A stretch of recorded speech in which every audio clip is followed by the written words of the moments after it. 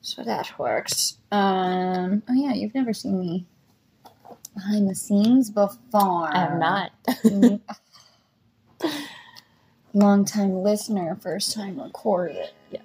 Shut up. Jesus. That works great for a podcast. It works wonderfully for a podcast. Wow. That's excessive. Mm-hmm. Mm-hmm. Okay. So I am going to start with the hello. Welcome to Uncensored Blobbity Bloobity Bloobity Blue. Mm-hmm. And I'm going to describe the podcast a little if I remember to. I never remember to. And then I'm going to describe who I am. And then I'm going to be like, and here I have Hela with me. Tell me about yourself. And then you're going to panic because it's a very large question. Yes. Thank you for acknowledging the fact that I'm going to panic. And then you'll be like, what? And then I will ask more directing questions. Or I'll let you flounder. One of the two. Why are you like this? Because it's fun.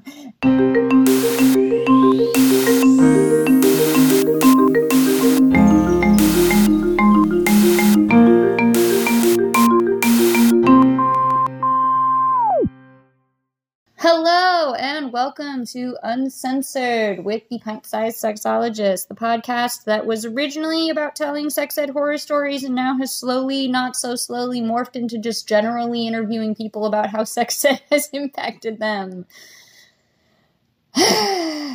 We work with what we have. I am your host, Nat Higgins. I have a Master's of Education in Human Sexuality Studies, and this is the only way that I'm using it. Yay! Yeah. So a bit about the podcast. Challenge by choice. You know, I haven't mentioned this in a while, but if you're ever listening to my podcast and you're like, hey, I don't feel comfortable listening to somebody have a conversation about this particular thing, I encourage you to try to evaluate why you're having a hard time listening to that conversation and really examine whether it's just something that you're not interested in or if it's about some assumptions or biases that you have. And then maybe just like hit pause and come back later or just decide it's not for you. Whatever, to each his own. But yeah, my future mother-in-law listens to this podcast. Hi, Diana. And every once in a while just skips over stuff, and that's fine. I see you and I appreciate you, all of you. So, yeah, that's the thing. Also, this is now the podcast where I interview people while I am doing my hair after a shower. So if you hear random noises, it's because I am bad at time management this week and am doing my hair while doing this and sitting on a bed, also without my normal sound equipment. So if the sound quality is horrible or you hear the vague sounds of Philadelphia in the background, you are welcome. Anywho, I have conned yet another person that I care very deeply about into being my interviewee for this month. And this is a person who has a very interesting take because everybody that I have talked to thus far has had sex ed in the U.S. Some people have had parents who immigrated here. Some people who have parents who just grew up in very, very niche communities, or they grew up in very niche communities. But yeah, so it's going to be the first non-U.S. born one. So she's going to share her story, and we're going to giggle a lot because we have an inability to be adults around each other. So this month, everybody say hello to Hela. How are you doing, Hela? Hi, doing great. Good. For those listening, this is not the same person that I interviewed several weeks ago that's named Hell. There's a whole extra letter in there for those of you following along at home. But yeah, so Hela, tell me a little bit about yourself and your background. Be more specific. No. Please. So, like, anything about, like, where you come from, what you study, anything that makes you intrinsically you. I come from all kinds of places. I wasn't born in this country. I was born in the former USSR, where sex did not exist according to authorities. And then I grew up in Israel. And then I ended up here. Ta-da! Or you do lots of science stuff? I do lots of science stuff, developmental biology and such. So I know a bunch about biology, but that's about it. Don't know much about anything else. And I like getting mad about sex ed and the lack of it. Just like a scientist. I don't know much about it. Ooh, shit. But I'm going to be mad. Yeah, it is a personal hobby. I just like getting mad. That makes sense. Yeah. One of the first things that we bonded over was like degrees in academia and being mad about academia. So extremely mad. I can talk about that for hours. Yeah, I think that's just a general sentiment for most. Hey, stop chewing on my glasses. Another thing about Hela is that she owns 2 cats. And I say cats because they're shaped like cats. But really they are just, I don't even know. They're like little aliens in cat suits that were brought to this planet specifically to wreak havoc on my life specifically. Yeah, that's true. They're Menace 1 and Menace 2. Menace 1 and Menace 2, yes. So you will also be hearing cat sounds. This is some bonus content this month.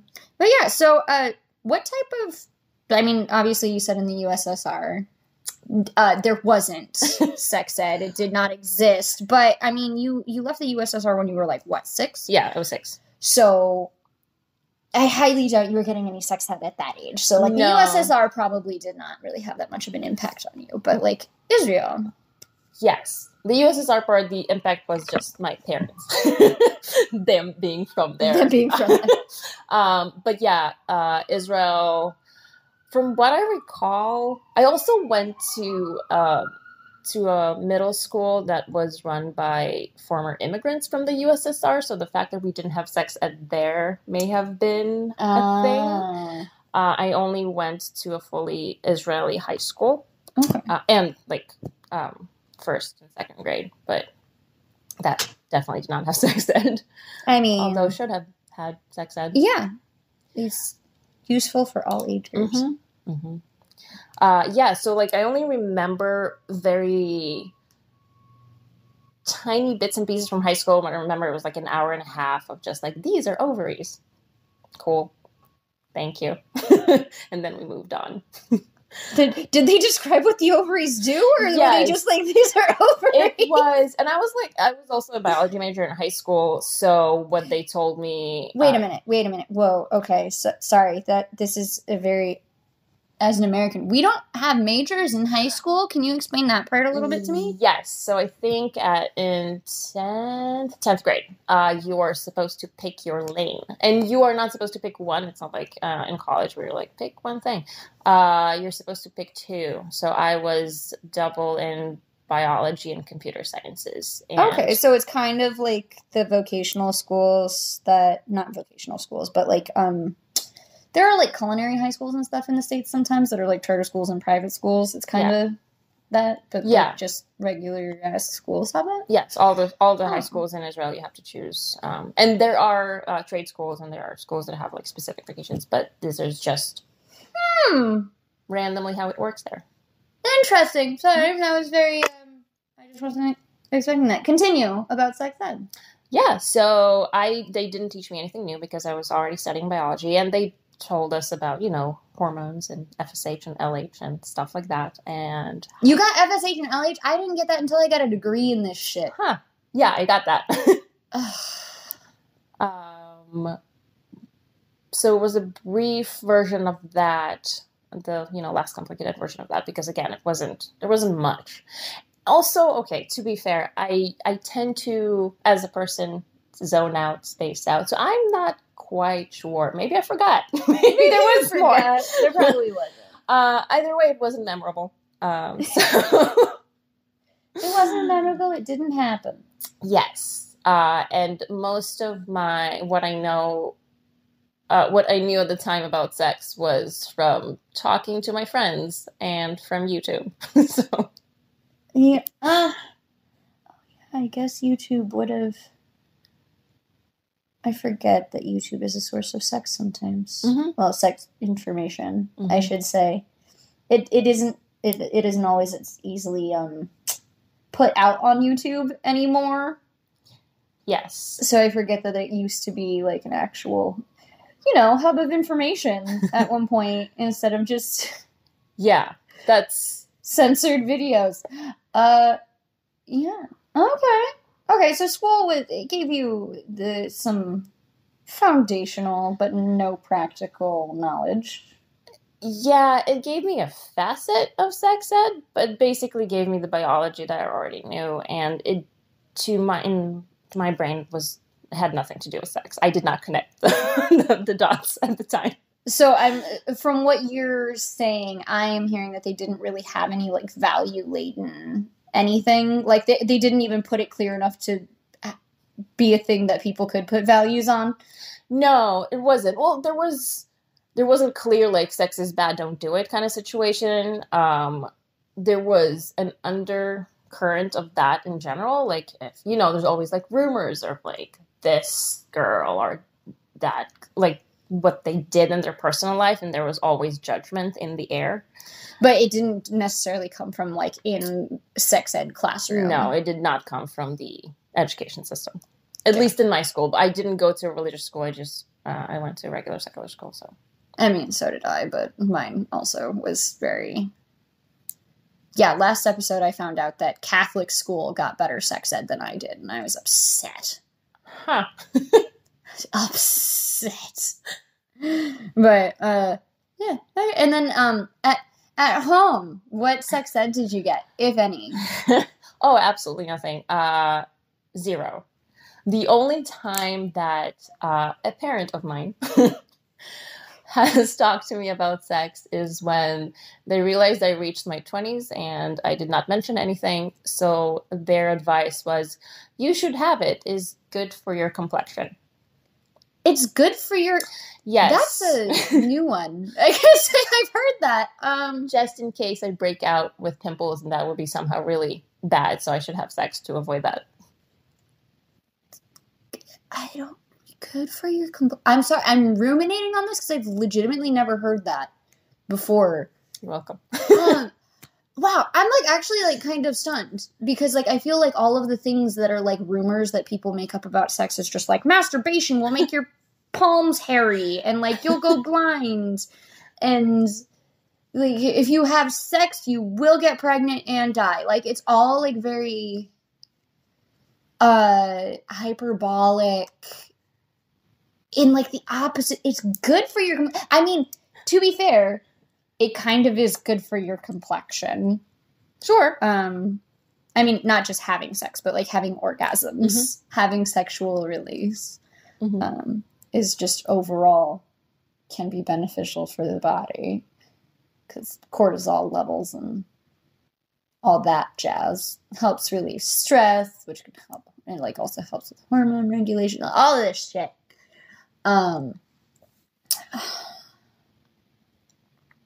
From what I know of your parents, I'm just very stunned by that whole entire thing. Actually, I'm very so. But it just sounds like you didn't really get any. No, there was nothing. That sentence that was legitimately just a sentence that I got was because my parents started panicking that I will not produce heirs. So heirs. Okay. Well then, my question is then, at what point did you learn like the mechanics of sex? Great question. I don't remember. What I do remember that I became sexually active like the latest from my friend group, but I do remember that I knew more than they did. So when they became sexually active, they asked me questions. Oh, well, I mean, you are a sponge when it comes to information. That is true. Which I always found weird. I always, when I talk to them, was like, you understand I'm not having the sex. So when you're... It's all right. You also are not a teeny tiny little cell in kidney development. That is true. But you know a lot about that particular little cell in kidney development. That is true. I may have a degree in that. in cellular kidney development. I don't know. I'm making stuff up now. Yes. I don't exactly remember when I started collecting that information to the point where like it at some point I realized it's useful to people around me. Mhm. But I was very curious. I think I just watched a lot of like science-y TV shows, and I collected a lot of the anatomy information, and then followed a bunch of like sex educators on YouTube. And I didn't realize at the time they were sex educators. I know now because now I know who they are, and like I'm older. But I had access to that, and I'm lucky because it was all in English, and my English was pretty good compared to my peers, so I could access that information too. Do you remember who any of them were? I remember as a kid, like, I don't know when Lacey Green became a thing. Lacey Green was, I want to say, like, when I was in high school, college, she became, bigger. Yeah. I remember, she was not the only one, but I do, for some reason, that's the only name that I can kind of conjure up. I have a specific memory, and like this, we're gonna have to look up videos so I can show you at some point. It was very, very late night TV. Like, stop licking close to the microphone. Cats, I know that you're having like a little love fest right now, but I need you to not do that in the microphone. Go. You cantaloupe. Oh my god. But this was like a woman who would like come on after the infomercials. So like in the 90s in the US, like TV shows would stop after like midnight essentially, and it would just be infomercials the rest of the night. And then this woman would come on at like 3 a.m, and it was Talk Sex with Sue, and she was like a woman in her, I mean, when I was really young, I was like, this woman is ancient. I'm sure she was in like her 70s, and I was just an asshole child who was but she would answer caller questions about sex, and she was like the first sex educator I came into contact with. So we will have to see if she's on YouTube. Yeah, I'm curious now. She was wonderful. I absolutely loved her. It was very heterocentric, but it was great. But yeah, I guess that brings me to my next question of like, what is like, what are some of these sex tropes in media that you grew up with? Oh, I think a bunch of just, the regular stuff. There's like, well, that's my, like, I don't know if what I would consider to be regular is the regular that you grew up with. I don't know if that's what you mean by tropes, but what I grew up with is basically you find your one person and you get married and you have children and you get a house, maybe not in that order, and, and that's it. And also what I guess that's what I got from TV. And then sex-wise is just like there's a man and there's a woman and do stuff. And 5 minutes later, ta-da! Yeah. Because like I know there's been legislation over this and whatnot in the U.S. of people being like, our media is completely saturated with sex and you can't escape it, and I can see it in my dreams haunting me. Like I don't know if that was a thing that was similar.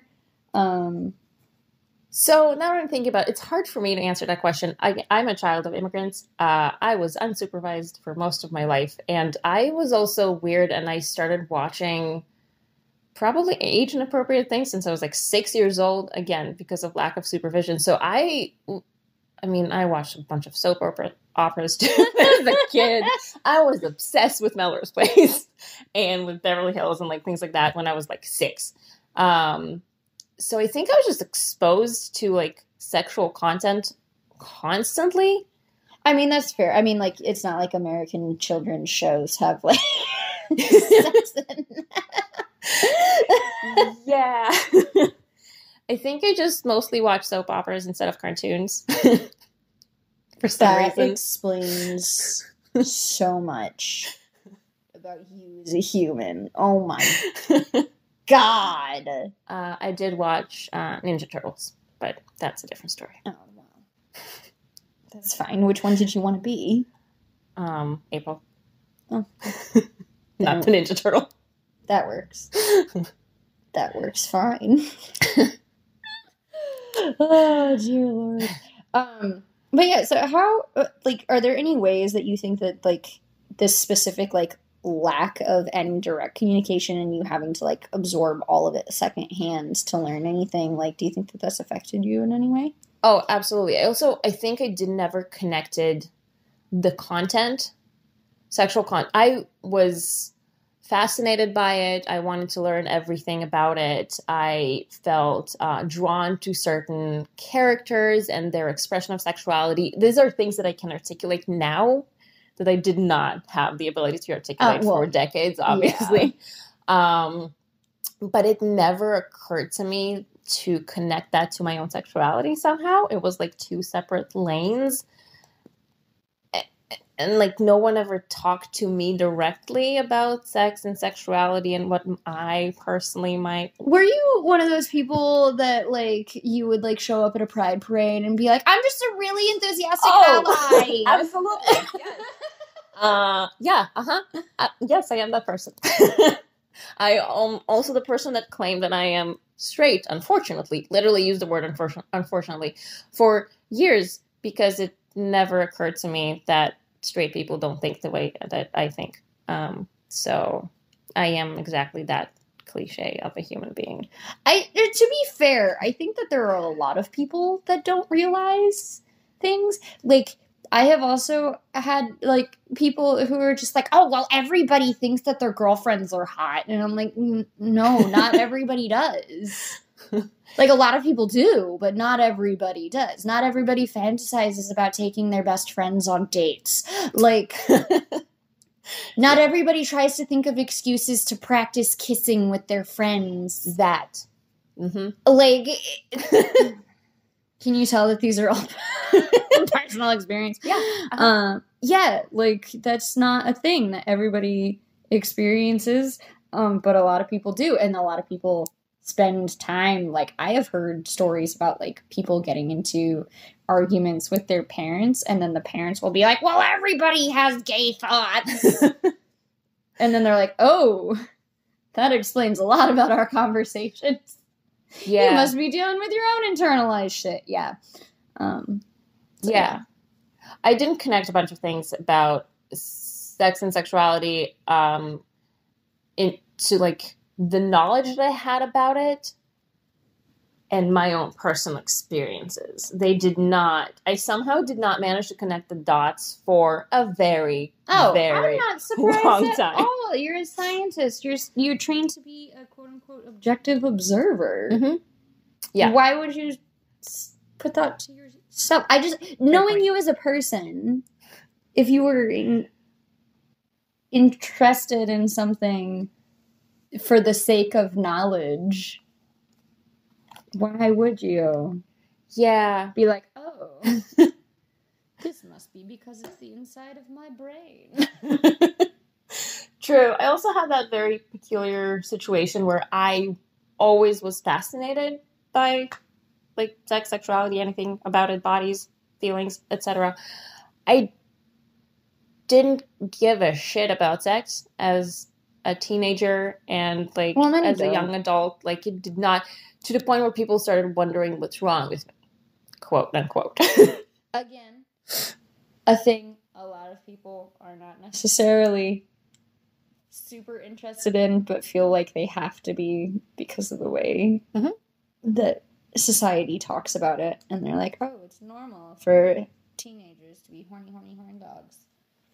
And just we have it we gotta pry them off of each other footloose style, no dancing in this county. Yeah. And yeah.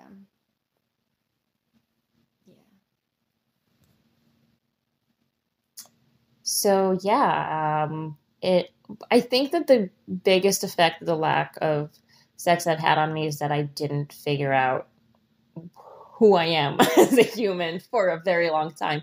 And to be fair, I don't think if I had, like, I feel like my personal brand of sexual and romantic orientations is slightly complicated. So probably would have had to have really good sex ed for it to be helpful. Yeah. When you say complicated, like, it depends on who you're around and who you ask. Exactly. Yeah. Because there are many facets to sexuality and sexual orientation and attraction. There's different types of attraction. I need to do an episode on the different types of attraction because they can get super convoluted to people who don't know. They're like, you're just making things up now. Mm-hmm. Which, pro tip, everything is made up. Literally everything is made up. How we categorize things is made up. The words we use to categorize them are made up. Everything is made up. Every single rule that has ever been invented in society, at one point, someone decided it was a thing. It's made up.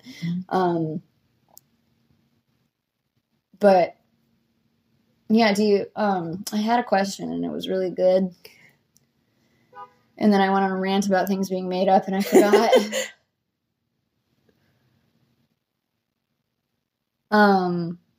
Oh, yes. Do you think that there have been, like, certain communities that you've come into contact with that have, like, actually given you the language to talk about things? Or was it something that you ended up finding where it's like, I'm going through this encyclopedia forever? Like what are the different sources that you pulled from that ended up actually giving you the words that you needed to figure out what the fuck was going on in your head? So, despite the fact that all my friends growing up in retrospect are queer, except for maybe like 2, they also never kind of could place me. So that didn't help. They were very, they never told me that, like, you know, how other people were like, oh, something's wrong with you, or like, you need to do this. It was never about that. They just like, I don't know. I don't know what to tell you. Sure, cool, whatever. And then I understood from a fairly young age that I'm not exactly fitting in. I just didn't quite understand how. Mm-hmm. And I spent the majority of my life trying to figure out exactly that. Like, tried to put myself in the brackets that I knew. And I knew gay, lesbian, I knew did not come across bisexual for a very long time at all. Definitely did not come across like anything that's split attraction, that you can have like different attractions romantically, sexually. Did not come across any scales of like demisexuality and things like that, or like on the asexual spectrum. Did not cross my path until I just kept reading and I kept looking because it drove me nuts. I'm like, there has to be something. I would go through like periods of time like, I don't care, it's fine, I'm broken, it's okay, I don't give a shit. Like, leave it alone. And then I was like, you know what? I don't think I can leave it alone. Wow, shocking. Scientist cannot leave question unanswered. Yeah, so I think that the first, the 2 things that were super helpful to me, like, were breakthrough things, was when I came across the term demisexual for the first time. Mm-hmm. And that blew my mind. All of a sudden, I, like, burst into tears. It's just, oh my God, everything makes sense now. And I remember, like, being super excited, and I called a friend, and I was like, I'm so excited, this is happening. And she, bless her heart, was extremely dismissive. She's like, oh, that's stupid. Or like, I don't remember the exact wording, but like within like a 60-second conversation, I was like, oh, never mind. I guess it's stupid. And then didn't think about it ever since. For like a very long time. I was about to say, clearly you've thought about it. You're telling me about it right Yes, now. that is true. Okay. I did think about it, but it kind of like, for some reason, that conversation was so harsh and like the wording was so like that I literally just said, oh, I guess I'm wrong, which is not like me. I still to this day don't know exactly what happened in that conversation that made me go like, never mind. I mean, when somebody tries to say something about what you believe to be intrinsic to yourself, yeah, you know, it kind of pushes some buttons. It does, but I'm also very used to, I grew up in a family that kept telling me that I'm, you know, imagining things, and I'm like... did you have friends that did that, though? Like, that wasn't necessarily the source. I called that specific person because I trusted them, and maybe that's the thing. Yeah. Yes. Yeah. That could have been. No, if something that you're expecting to bite you bites you, you don't really get mad at it. Sure. But when, like... a sweet baby angel thing that you're not expecting to bite you. I don't know. I'm having a really hard time coming up with animal examples because I don't want to villainize any particular species. Yeah, that's a good point. But that was a term that felt really right to me at a moment in time, and then I decided that it's not, and I let it go for years. And then again went on and like, I don't care. It's fine. I'm broken. Who cares? I'm just going to keep living my life. The one other thing that was the most instrumental thing is like understanding the nuances of consent. Mm-hmm. Because the way I understood consent is the act of me saying yes or no. And that's it. Which, cool, yes. But did not understand how the pressures from society, the pressures from my family that, I don't want to say make me say things because my mouth uttered the words or made me do, I did the things, but me thinking that I have to do the things and me thinking pressures in a certain and way. expectations. Like, yes. The things that I did to myself, not necessarily consensually, like to myself. The things that you thought that you had to go along with because it was the way that it was supposed to be. Yeah, exactly. Until I understood that consent is way more than just saying yes or no. And then everything just clicked into place, basically. Yeah. I realized all the things that I did basically had flashbacks of all the times when I didn't actually consent. I just kind of didn't run away. You know, then there's a difference. Yeah. And then kind of like started figuring my shit out in a way more nuanced way. I'm suspicious of your cat right now. I'm outside. She's gonna fall. And take a lot of things with her? Everything with her. Dear Lord. Yeah, no, there is something, like, there's a... Because I think that a lot of people do think of consent as... Well, I mean, there's many different ways to conceptualize it. Some people, it's just like, well, consent is the absence of a no. And you're like, well, that doesn't really cover as many bases as we need. So then it, like, switches to the sex is an enthusiastic yes at all times. And then that doesn't leave room for... like situations where like people know they're like, hey, I'm not like in the mood like right now, but like I'm seducible at the moment. Like maybe if we start things, I will get in the mood. Like, and that is the way that some people have to do it. Some people have like, they don't have like reactive, or I should say they have more reactive sex drive than proactive. They don't just like spontaneously get horny. They're just like, nope, I gotta feel whether or not my body's like, hey, this is nice. Yeah. And then also just like the things that we say yes to and other things that we're willing to put up with because we're told that that's just the way it's supposed to be. And like the number of people in this world who are like, well, this person bought me dinner, I owe them sex. And you're like, what? Like there's every single year, there's a more nuanced understanding of what consent means. And like that varies from person to person too. Like for some people, it's just like, oh yeah, no, like sex isn't really that big of a deal to me. So even if I don't like actively want to have sex, like I'm cool if my partner wants to have sex. And they don't feel violated afterwards. And that is horrific to some people. Like, it's just, it's really all very, very individualized. Yes. That was very important for me to understand too. Yeah. Mm-hmm. I was terrified of human beings in general, and so I realized I don't owe anyone anything. If they do something nice to me, or like buy me dinner or drinks, or such a nice guy, so you have to be this and this and that for them, or something like that. Oh, fuck that. No, just fuck being nice to people. Game changer. Yeah, no, don't be nice to anybody ever. Just be a dick to everybody. Just be a dick to everybody. I'm kidding. I'm not kidding. I'm only slightly kidding.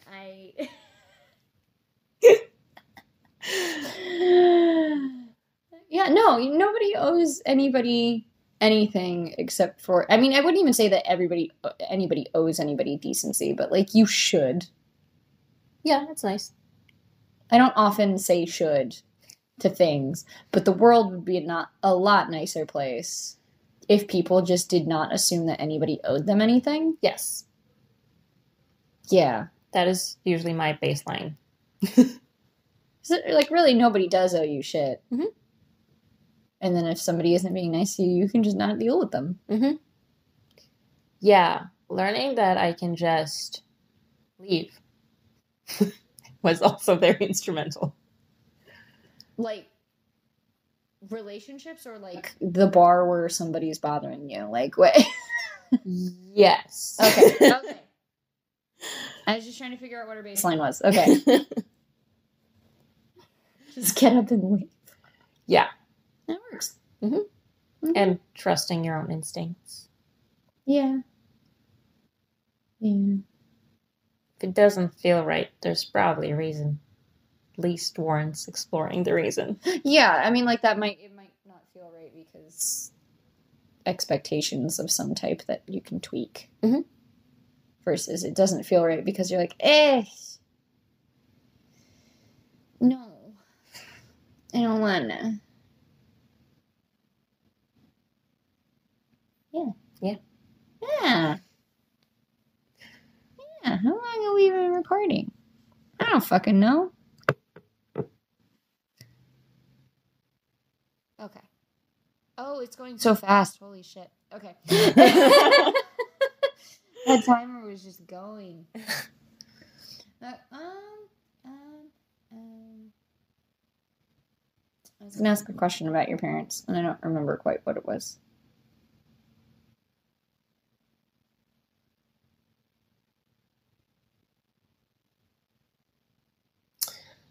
I don't, yeah. No, I can't remember.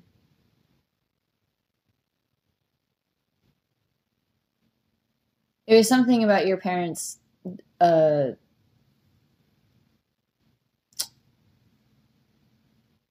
good at interviewing. I'm so good at interviewing. It is late here, just so everybody knows. So we can give the benefit of the doubt. It's very late. Mm-hmm.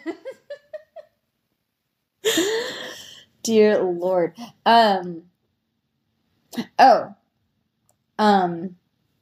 With your parents, was there ever any sort of like aversion to talking about it? Like, did you ever try to ask anything and they brushed it off, or were like, or did they just ignore questions, or did you just know that they were not the people to ask?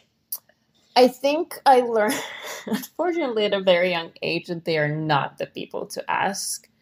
Because any other question that I had, if they didn't find it comfortable or in the realm of what they thought was an appropriate question to ask, they would always kind of be slightly aggressive about it in their response. Okay.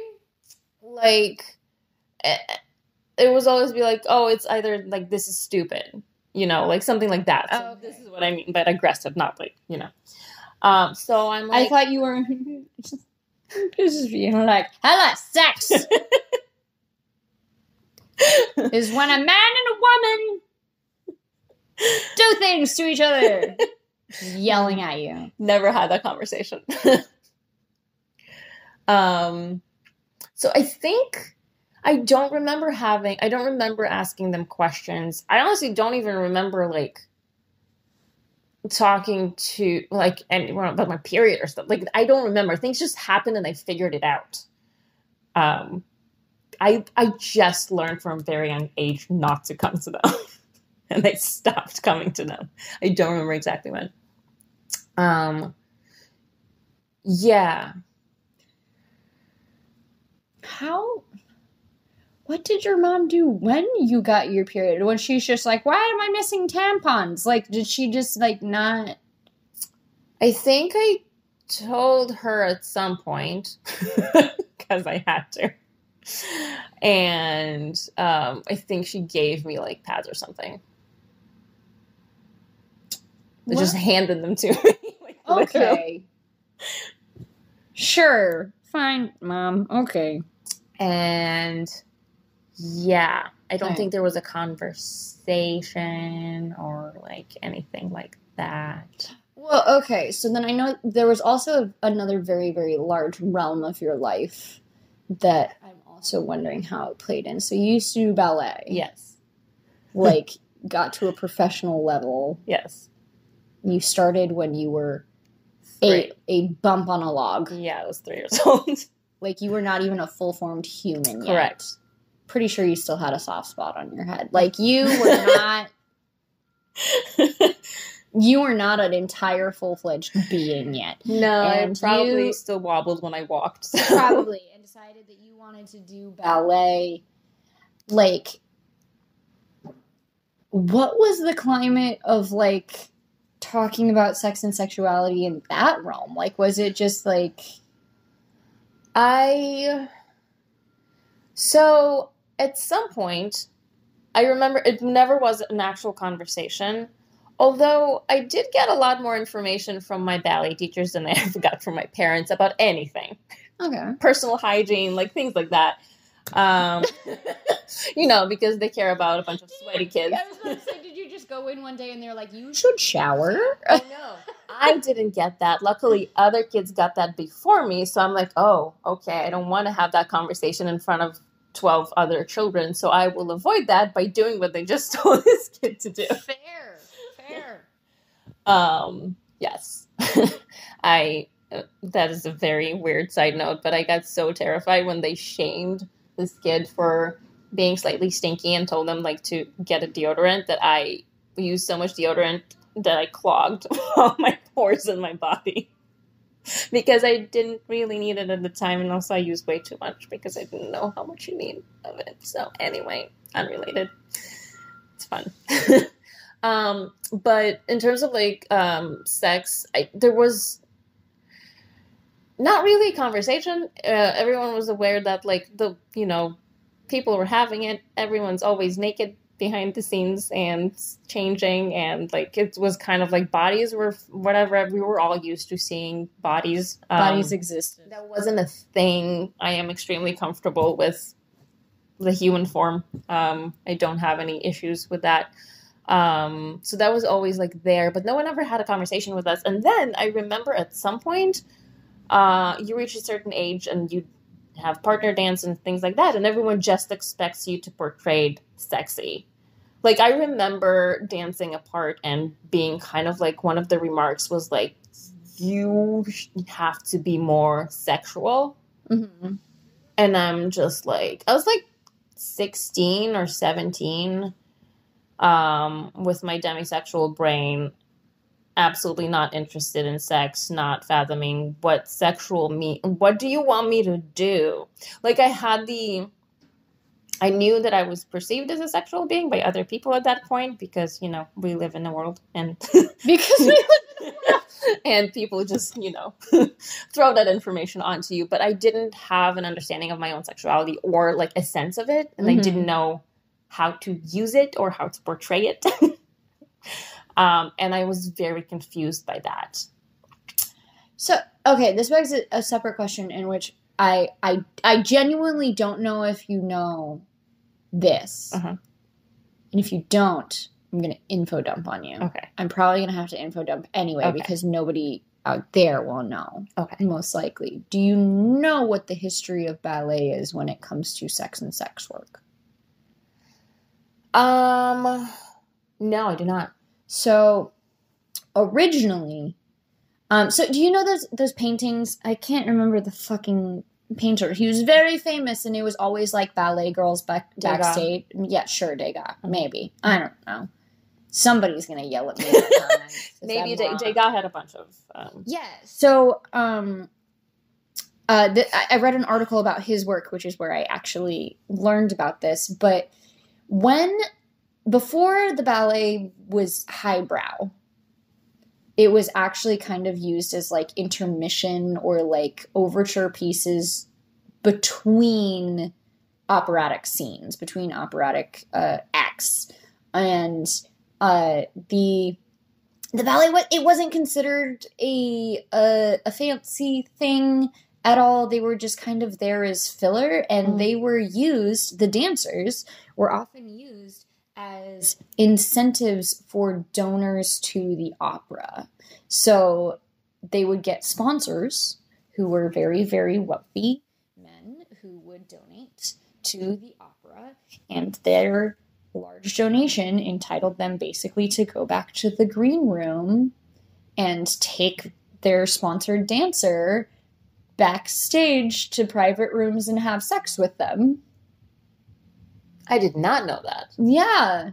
And it was often like, in the movie The Phantom of the Opera, like, it's like a school of young girls that were all like orphans who were like taken in to learn how to be in the ballet and whatnot. So it was like, it was a lot like that, where it was like usually girls, it was a job. Like they made wages. That is how they paid the bills. And like once you reached a certain age, you were expected to take on a donor. And it's, and like the treatment of the women as well was always not great. Like apparently even Degas, he just like actually like really sucked. Like he would have dancers holding poses for like hours while he painted, and they would like get cramped and like faint because they were dehydrated and hadn't eaten, and their job was hard. And there's a history of sex and sex work in ballet that often does not get talked about. Like I didn't learn about this until like last year. Definitely did not teach that in ballet school. Yeah. Yeah. But there's also like, I know with competitive, like if you're like going professional, some schools, and like from people that I know in the US, like there were discussions about like sex, because they're like, if you get pregnant, your career's over, is essentially what the conversation was. Yeah, I don't. Again, because I was disinterested in sex at the time, I think also a lot of the things just kind of flew over my head. What, you didn't have some lady with a weird French accent come up and be like, there will be a donneur coming to you. You must be sexy with this donneur. And you were like, what? I have a solo?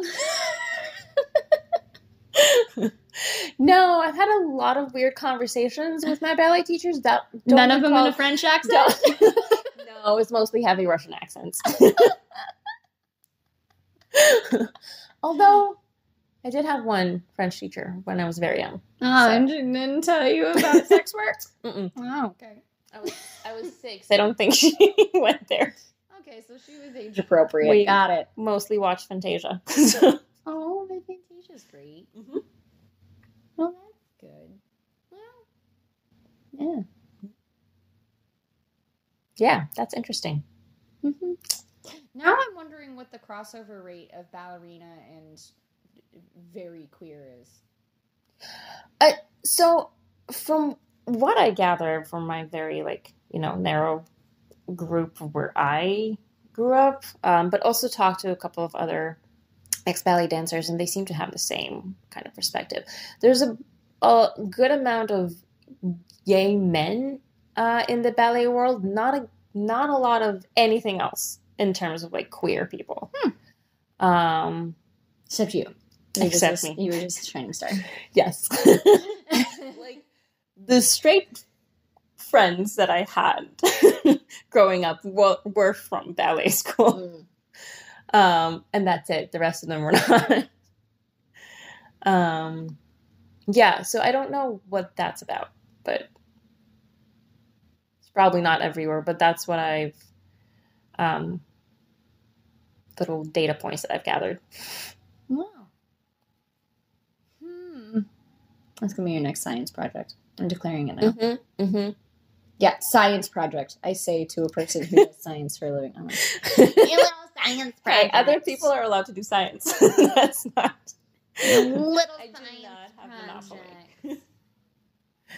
But yeah, I would love to read the research about how having lack of representation for queer women in ballet is affected.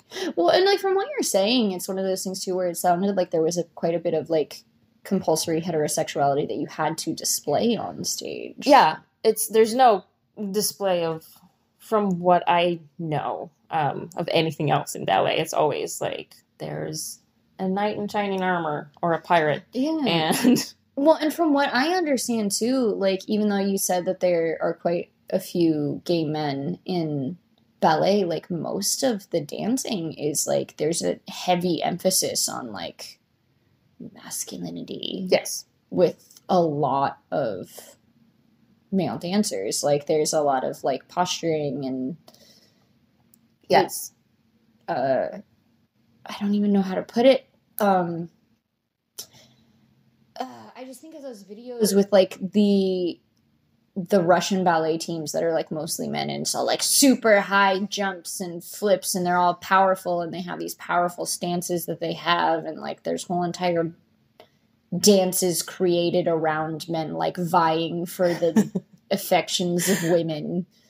And then you talk to them and you're all like, oh, you're all very gay. Yes. Yeah. And then the women tend to be way more aggressive in their demeanor. Maybe aggressive is not the right word, but harsh. I mean, if you grow up in a ballet school, like hearing the people who are correcting every single teeny tiny little part of your body because it needs to be angled the correct way in order to be like being a professional ballerina is no fucking joke. Yeah, it's a very specific kink. It's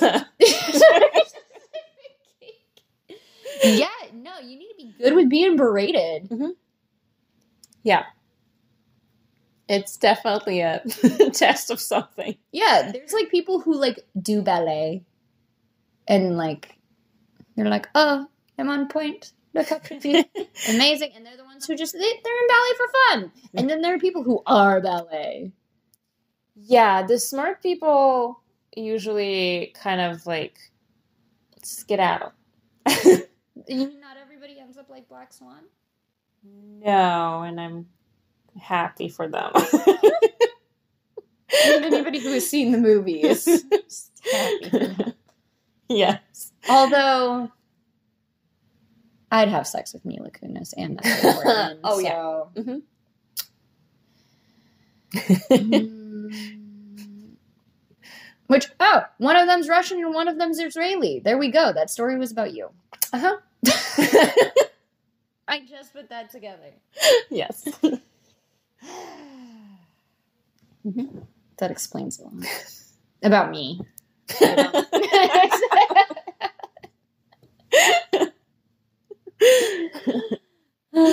Yeah, I can't extrapolate that to other people. That just, yeah, no, that was an informative statement that just came out of my mouth about myself. Yep.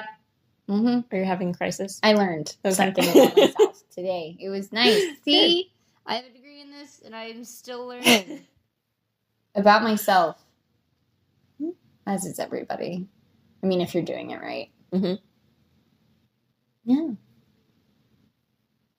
I'm surprised we haven't had more sirens during this time. I feel like we did good. Yeah. I like to. There was one before we started like recording. And then there was one that was happening as you were talking about how sex did not exist according to, I think you said the government. And then it was like,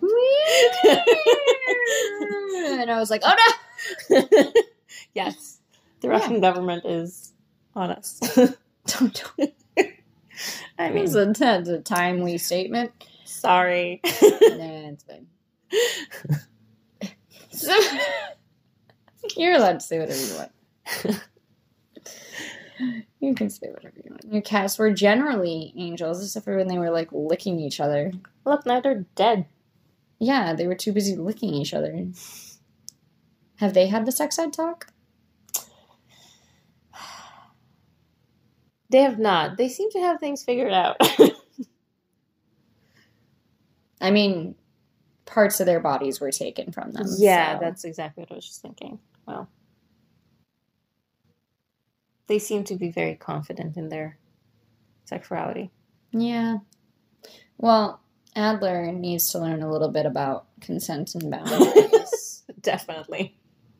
Well, she doesn't have she respects her own fairly well. Well, yeah, which is why I admire cats. I think that they are masters of their own boundaries and limits. However, when she is clawing her way onto my lap when I'm just trying to eat. Yeah. Mm-hmm. Yeah, that's a problem. I tried talking to her about it. You should teach your cats not to cock block. That's definitely is. That is not one of their best features. Rude cats. Mm-hmm. Or just, like, not attacking feet. That would be nice. Yeah, this is me setting a boundary for both of you. Look at me. Look at me. Look at me when I'm talking. Young man. Look at me. He's refusing. He's not looking at me. Everybody who's listening is like, what is happening over there? This podcast is great for television. Well, thank you for your time. Jesus. Thank you for taking the time to talk to me at, like, midnight. Thank you. This was fun. As I'm falling asleep. Yeah. Because I am not a person anymore. Nothing wrong with midnight. It's fine. It's a good time to record a podcast. Well, yeah, especially when you forget until, like, the day before you're supposed to put it up. Yeah. And when you're in a different city, so you don't have your recording equipment. Oh, which reminds me, you can support the podcast at patreon.com/uncensoredpod. Throw money for sound equipment, or if I start getting enough subscribers, I can actually have Dave, who did the jingle, start editing and doing sound for me. Because yeah, he's a music producer, does it independently, always needs money. I mean, all artists needs money. We're all starving, apparently. Mm-hmm. Or so the trope goes. Yeah. So you can do that there. If you sign up, I occasionally throw bonus episodes up. And then you usually get early access. That will not be happening this month. Because this is going up tomorrow. Because tomorrow's the last day of February, the shortest month of the year. Yeah. Tune in next time. I'll talk dirty to you and I'll take a nap. Before then. Because I'm sleepy. Alright. Bye.